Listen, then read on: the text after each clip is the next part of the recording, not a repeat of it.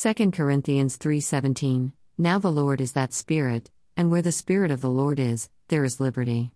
Liberty is something we all fight for and many countries fought for, especially from one Christian nation, Great Britain.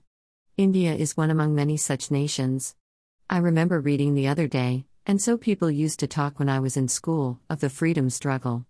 What I used to like about my history learning is the two-sided approach. We had the opportunity to look at both sides of the coin of British rule.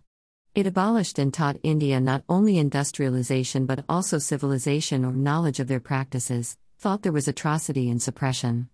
Why I remembered this is because Britain is a Christian country. A Christian country that many times has failed in human compassion for pride of life. Even though people in India think that Christians are Britain's supporters, especially when they belong to a traditional Christian family like ours, it is entirely wrong. Our family Christian belief dates to 16 AD. I am not very strong in having and understanding the concept of Trinity. But I know that all three are one, Father, Son, and the Holy Spirit. So when one says that there is Holy Spirit is in them, then there is God. When there is God, there will be love and peace. God gave His only Son, Jesus Christ, to die for us on the cross. He died overcoming the sins, Satan, on the cross as a sacrificial lamb, that our sins are forgiven, that we can return to Him and live in Him in righteousness. This is the freedom, liberty, that we are promised. So when there is Holy Spirit, there is freedom from sins.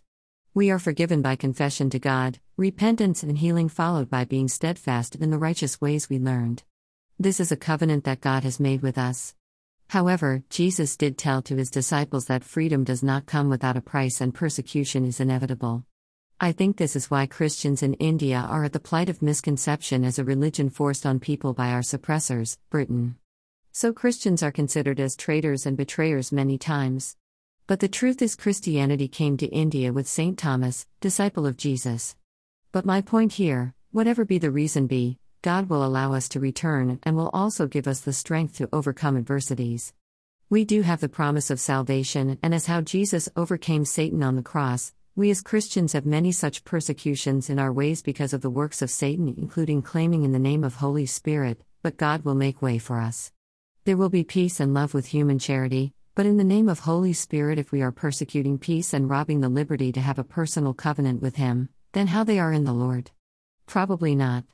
This is why in Revelation God tells us that there will be many coming to you in the name of the Holy Spirit, and as pastors, learn to discern, and it is we who have the responsibility to know Him. So how will we know? We will know through the wisdom of God, which will help us to understand peace, love and human compassion. Dear Lord, Almighty, bless this day and the days to come. Bless all those who wish me well, those who don't accept to treat me inhumanely, and those who want me to live a good life. Fill our daily plates in abundance that we may never run out but be able to help others. Provide us with long-lasting, good and safe roof and clothing. Thank you for what you have provided today. Send down your angels to destroy technology and its illicit activities. Touch us with your healing hands that we may remain in good health. Make way for us and show us the way to your blessedness, that we may lead our lives in peace, joy, love, hope, faith, goodness, prosperity, praise and worship, exemplifying your glory for a victorious life on this earth. Amen.